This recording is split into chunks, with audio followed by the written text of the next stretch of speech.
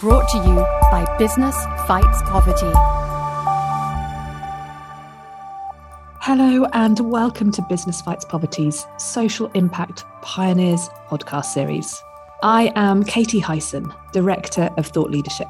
These interviews with social impact pioneers provide you with insights, different perspectives, advice, and maybe a little inspiration, giving you first-hand understanding of how businesses and others are tackling some of the world's biggest social challenges, so that you can learn from those who have been there before, helping you in your decision-making and action-taking.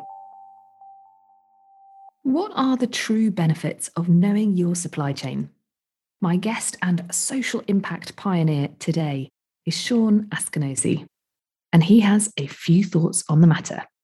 In 2006, Sean left a successful 20-year career as a criminal defense lawyer to start a bean-to-bar chocolate factory. Founded at the forefront of the American craft chocolate revolution and regarded by many as a vanguard in the industry, his company, Askinosie Chocolate, was recently named by Forbes as one of the 25 best small companies in America. He was named by O, the Oprah magazine, one of 15 guys who are saving the world. He's received 2 honorary doctorates and has an Amazon #1 best-selling book, which he co-authored with his daughter, Lauren. It's called Meaningful Work, the quest to do great business, find your calling, and feed your soul. Sean is going to cast a light on the efforts and rewards of deeply knowing his cocoa growers.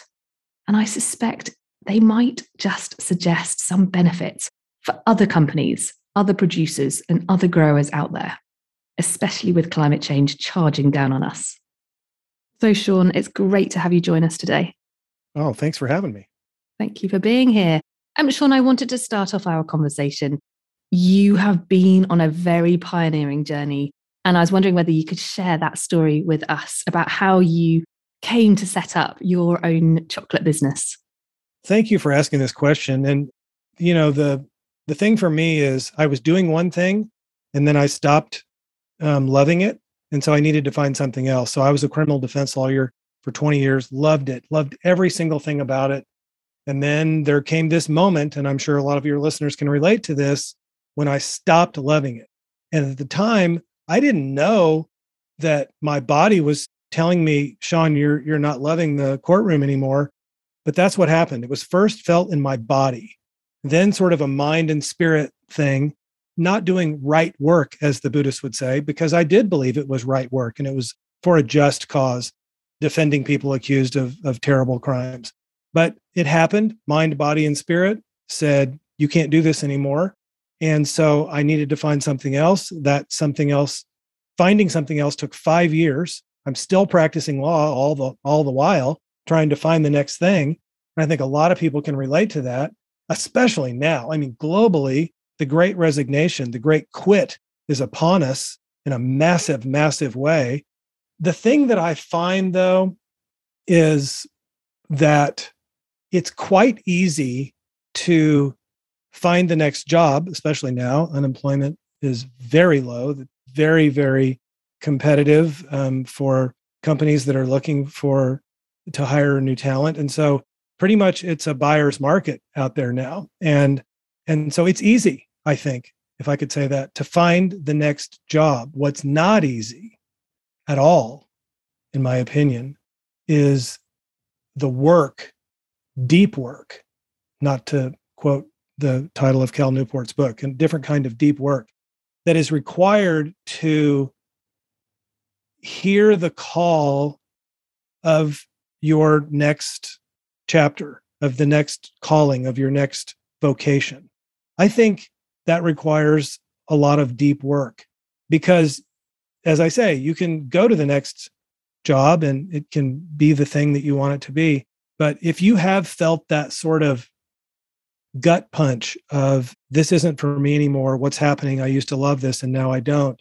And you felt that and you answer that gut punch by jumping to the next job without doing the deep work, you'll find yourself back where you were in, a matter of 2 or 3 years, and perhaps feeling the same thing. So for some, I encourage them to do this deep work and take some steps to really listen to your heart and do some exercises that will really prepare you to do that. Now, I'll also say, and this is a very important caveat, it's easy to find the next job, and this work is hard and can take a long time to find your next inspiration and passion, but it's also hard to stay. And I think one of the lost virtues in our current society is that of stability, the virtue of stability. And you might be saying, well, you didn't, you left. Well, true, but I stayed at it for 20 years and nearly 20 years. And I've sort of learned of this virtue of stability from my connection to a monastery that I'm very close to and have been for over 20 years near my home. It's a Trappist monastery where I'm a family brother, and they are required to take a vow of stability, a promise of stability that they will stay in the same abbey for life. And this is part of the rule of Benedict and that they follow and monasteries around the world follow. And so, these are just some things that I encourage people to think about before they take that now easy step and sign on in a new place. God, I think that idea of being in the same place forever, I mean, that frightens me to my core. I'm that kind of fickle generation where I jump around lots and I don't have to have one career or one job and I can do all sorts of different things. And perhaps that's how I've been programmed to the point where I'm inherently unstable. And I was actually going to ask you about what does deep work look like for you, just to share with others what that might mean. But I also wanted to ask, why is your story? So for anybody listening, the work that Sean's been doing in setting up his own deeply rooted, ethically, really looking at the value chain of that chocolate company, setting up with your family and your daughter. Why is that? It's been documented loads. You've been on stages, you've podcasted everywhere around it. Why are people interested in? Why is it sort of unique and a story and not the normal? Do you have any sense of that? It might be one of those kind of stories that seem surprising to some, but also relatable, in both surprising and relatable, in the sense that, I was successful at my job. I was making a lot of money. I was at the top of my game as a trial lawyer. And there really outwardly seemed as though there would be no reason to stop, and certainly no reason to stop and do something that at the time nobody was making bean to bar chocolate in North America. There were about 3 of us that started at the same time. This is 16 years ago.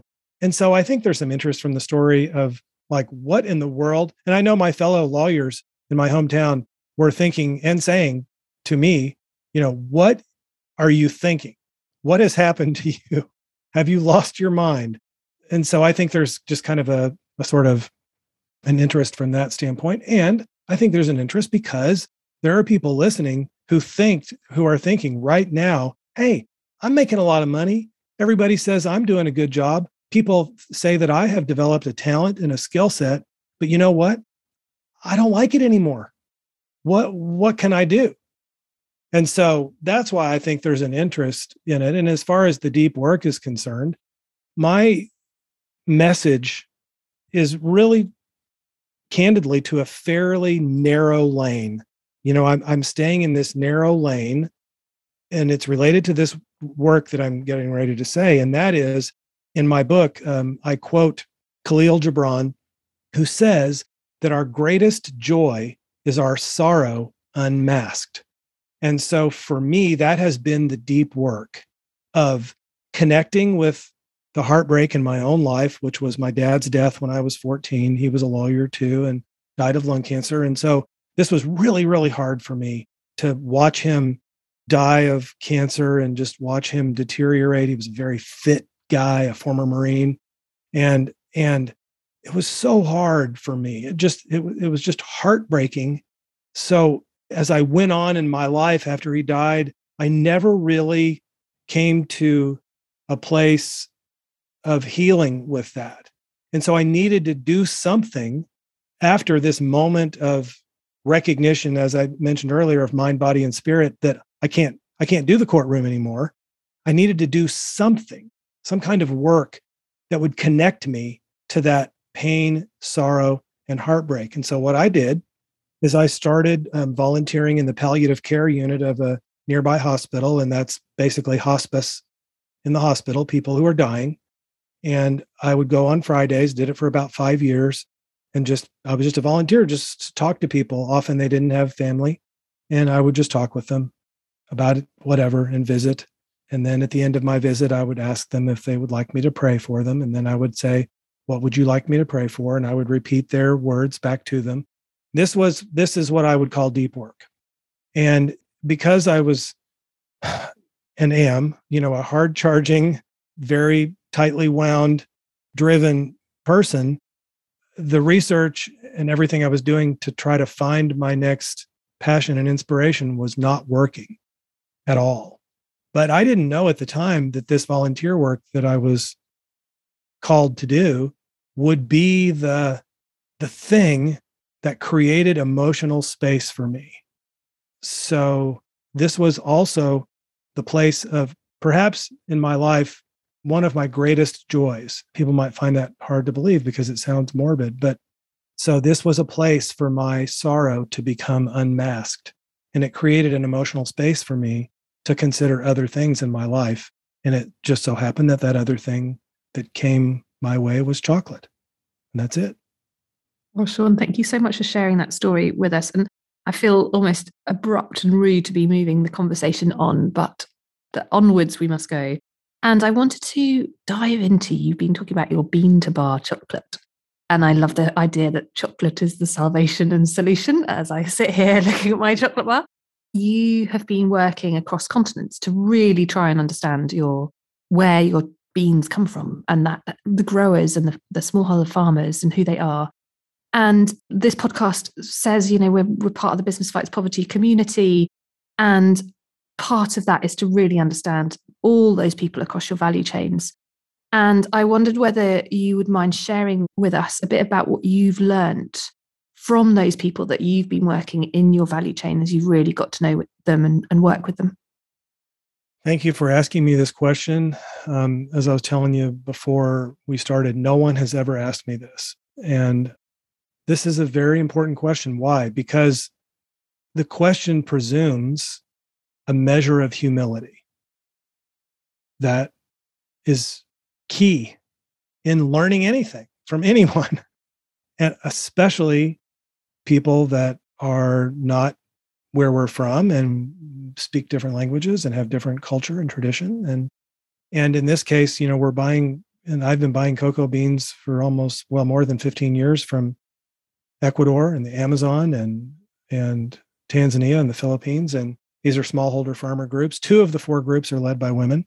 This is really important to us. And I think that one of the things that I've learned from the farmers is that if I could generalize across the 4 groups, although where they live is not that dissimilar because they're close to the equator, they're in the right climate to grow cocoa beans. Often it's not urban, it's a rural setting, and often there's a tradition of growing cocoa beans. And so, if I could just say that I aspire to continue to learn from them about this notion of enough.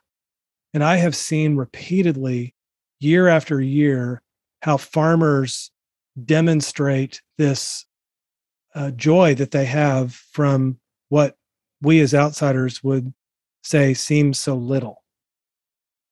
And I think that, that's probably the biggest takeaway for me. And building on that, from that journey that you've been on and the learnings that you've developed during that time.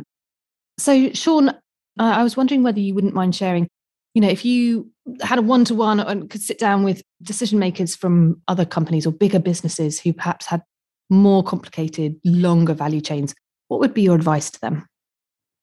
The first thing that comes to mind is that the notion that really small businesses that seem to have good ideas that are working often appear to big business as though the idea is not scalable. There's this sort of default setting, I think, among big business leaders that, this small business over here seems to be doing something good, but my default setting is going to be, I don't think it's scalable. And I would use, for example, the way we buy cocoa beans from farmers in these 4 origins using direct trade methods by paying the farmers directly, helping them open bank accounts, helping them become exporters, sharing our profits with them, opening our books to them in their language so they can have access to our financials in Swahili and Spanish and whatever they need. And that they would, their default setting would be that this is not scalable. And I would like to challenge that and say, well, maybe not all of it, but some of it is appropriately applicable to your business. The other thing I would say is that we're very small. We have 22 full-time employees, and we have comparatively basically no impact. I mean, you could say among 4 million cocoa farmers in the world, then we're nothing. But I would say that I know my life has been changed by this. My daughter's life has been changed by this. But when I say this, what I mean is our relationship with the farmers, our relationship with the people that we buy cocoa beans from has changed my life. In fact, it's given me an opportunity to experience, if I could say this, it's given me an opportunity to experience the divine. And so what I would say to people in big businesses is that I promise you, there is a way for your big business to engage in the supply chain in a way that will change your life, in a way that will make you think, well, this day is not going to get any better. I'm not going to have a better day than today. This experience that I'm now having will not be duplicated. This is possible. And one of the ways that I think it is possible is by recognizing that the hearts of leadership in many of these big organizations are certainly in the right place. I don't question that one bit. And I've had the opportunity to experience meeting folks in big businesses when I was a member of the Clinton Global Initiative and other places where I've attended conferences, and I know that their heart is in the right place. But I think the question that needs to be asked among the multinational corporations is this: how much is enough? And that is a question that I think is very challenging for both privately held and publicly traded companies, because they believe that their obligation is to the shareholder, their obligation is to shareholder value and to maximum profitability. And, of course, it's not as if certified B corporations or public benefit corporations, or frankly, nonprofits must be, can I use the word profitable? I mean, in the nonprofit world, the accounting word is different, but it means the same thing. You got to have enough money to keep the lights on. And you have to have enough money to pay top talent, including nonprofits and NGOs across the board. We must do that. But if we're not at the tip top levels asking how much is enough, then nothing will be enough. And I think that we have runaway greed that forgets why we're doing this, what our purpose is. And I'm fearful of this, but by the same token, I'm very optimistic for the future of capitalism, because I believe that we're in the midst of a sea change. And I mean, someone could go on your website for 5 minutes and know that it's true. I mean, it's happening. And I'm just happy to be a very small part of it. But if we don't ask how much is enough in all businesses, not just small, but especially in multinational corporations, then we will not get to this place of what I spoke of earlier. And that is where people who work in those organizations' lives are transformed because of the work that they do. That can happen, but it won't happen if we don't ask how much is enough. And building on those 2 points that you just made, how much is enough, but also that sea change in capitalism. We could argue that, well, quite frankly, climate change is going to be the result of those 2 pieces, the legacy of those 2 pieces really playing out in the full. And I was wondering, Again, with your kind of unique position of being so close to your value chain, how are you seeing and feeling climate change within that value chain already? Is it affecting you yet? And do we sort of, what do you expect to happen next? It's happening it's happening in all four origins. And not only is it happening, but let me just say, in the last 2 to 4 years, the farmers themselves have been naming it. So before that time, they weren't naming the problem directly as climate change. Now, for example, let's just take Tanzania. Last week and the week before, the farmers have been telling me, we don't know if we're going to be able to yield the amount of harvest that you will normally require for your contract because of a weather fluctuation that's been happening to us, especially this year, floods. And it has knocked the flowers off of the cocoa trees. And the flowers, of course, are what ultimately become cocoa pods, which have cocoa beans in them, which become fermented and dried and sent to me to make chocolate. And so they, without my asking or investigating whatever, they said, this is because of climate change.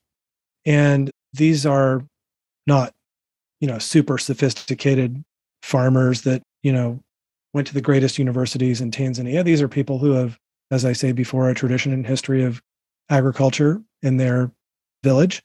And they are naming this problem that we're finding in yield as climate change. Same thing in the Philippines. It's same everywhere, but it's literally happening to me now. Like right now, I'm getting ready to send a contract in English and Swahili, but they can't say that they're going to be able to bring our yield by the end of the summer that we need in order to keep our business going because of climate change, because of the massive fluctuations in weather between drought and flood.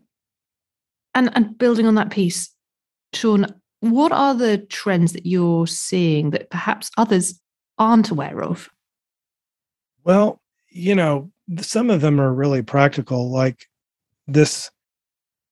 I don't know if you could call it a trend, but let's just say it's a thing that's happening that's not going away anytime soon at all. And that is the issue of supply chain disruption. And this is, I'm finding to be, because of the varied things that we're acquiring, between sugar and cocoa beans and paper products, and is that I'm astounded by the fact that the moment I think the problem might be going away, that it gets worse in terms of lead times and the ability to access. And so we are going to need to develop, sort of ameliorative processes to mitigate this. And that's not going to be easy. And we're in the midst of trying to do that ourselves. The second one I would say related is I believe that given everything that's happening in the world right now, I think that globalization is in peril. That's not some massive headline that no one is. I mean, this is not news to your listeners. I'm saying something they already know. But given what's happening in Ukraine and Europe and China and what we think may happen in China, I'm having to make decisions based on what I think may happen in China. And I have been a person my whole life. I believe in globalization. I've lived this life. I started traveling when I was in college, working on the Vietnamese refugee crisis in Thailand and Cambodia. And so I have a fear about the fact that globalization is in peril. And I'm not exactly sure what the solutions will be, but one of them I know is that what's not in peril is my relationship with the farmers in these places. These are friends. They are essentially family members, and that relationship is not in peril. And the best example I can think of is I was really worried during the pandemic, since I was not able to travel for the first time to go look at the cocoa beans in my entire business history. I was getting ready to take my 46th origin trip when the pandemic hit to visit farms. And here's what happened. Ecuador is an example. I've been buying beans from Vitaliano for 16 years. We've had the best 2 crops that we've ever had coming from Ecuador. And I didn't go look at the beans. And it's because Vitaliano cares about me. He cares about my family. And I don't know that I deserve that kind of care, but I'll take it and I'm grateful for it. And that's an example of one way to mitigate the risks of globalization and peril is by deepening our relationships in the supply chain. The third thing I would say, and this is a trend, again, this is not a news flash, but it's certainly a trend for us. And that is we're getting back into really good practice of cash flow management.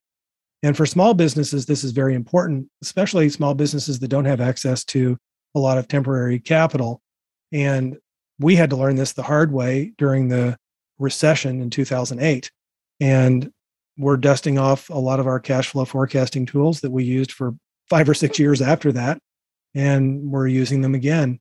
And I think that's very, very important now because there's such tumultuous times from a cash perspective and from a supply and demand perspective that we really need to get good at managing cash flow. 101 in business management there, Sean, and such vital advice for anybody, actually, particularly that kind of globalization piece and really doubling down on your relationships that you have with those people that you do business with. And that sort of leads me nicely onto my next kind of question for you, really, which is what advice would you have for others that you have learned as a leader? We had a little chat before we started this recording, Sean, and I happen to know that maybe some of this has changed over time. So I'm curious to know how this has changed over time too. I think, especially during the pandemic, I have counted myself as for over 20 years as a person who relies on a practice of prayer and meditation and faithfulness and this kind of spirituality that is hopefully demonstrated in the work that we do and who we are as people and as business people. But the pandemic and just the sort of ancillary effects of the pandemic have really given me an opportunity to relearn the things that I thought I knew. And so I think that the thing that I've learned is to have a even deeper understanding of what I don't know, even about the very core things that I thought I did know as a prayerful person. And so what I'm saying is that, again, I find myself aspirationally talking about this, not because I've reached it, but because I want to be there. And that is self-awareness. I think that self-awareness in these times for leaders is paramount. And I have really, really found that to be a hard lesson in the last 2 years. And this is not, by the way, because my business is sucking wind or we don't have sales or we're not profitable. It's not about that. It's more of a personal thing. And as I was saying before we started, that the personal life and the business life for me are all one life. And so this has been a time for me to really peel back the layers of what I thought I knew and now what I perhaps didn't know, so that I can become more self-aware. And I see this happening with other people as well, and especially young people that I meet with as a part of our Chocolate University program. Great advice there. And I wanted to round off our conversation today with a question, which is, what is next for you? What's next and new that I'm really looking forward to is the resumption of travel to origin countries. And the first place that I'll go is Tanzania. And we have a lot of community development work there happening, after school programs and cocoa bean harvesting that's going to be happening this summer. And so what's next for me is to just do everything I can to get back to all 4 origins, hopefully within the next 6 months. And it's as I say, it's something that I need to do, and it's something that I want to do. And I am certain that I won't take for granted even the long flights, the delayed flights, the canceled flights, and I'll be approaching, long travel with gratitude in a way that I lost perhaps in the years before the pandemic. So that's what's next for me. Well, on that note, I wish you all the best with your travels. I hope it is smooth and easy for you. And Sean, massive thank you to you for your time, your ideas, insights, and understanding for this podcast today.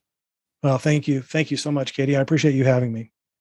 And if you like what you've heard today, please do rate and subscribe to us. I would also love to hear your feedback, so please do drop me a line at any time. I'm Katie at businessfightspoverty.org. Many thanks. Brought to you by Business Fights Poverty.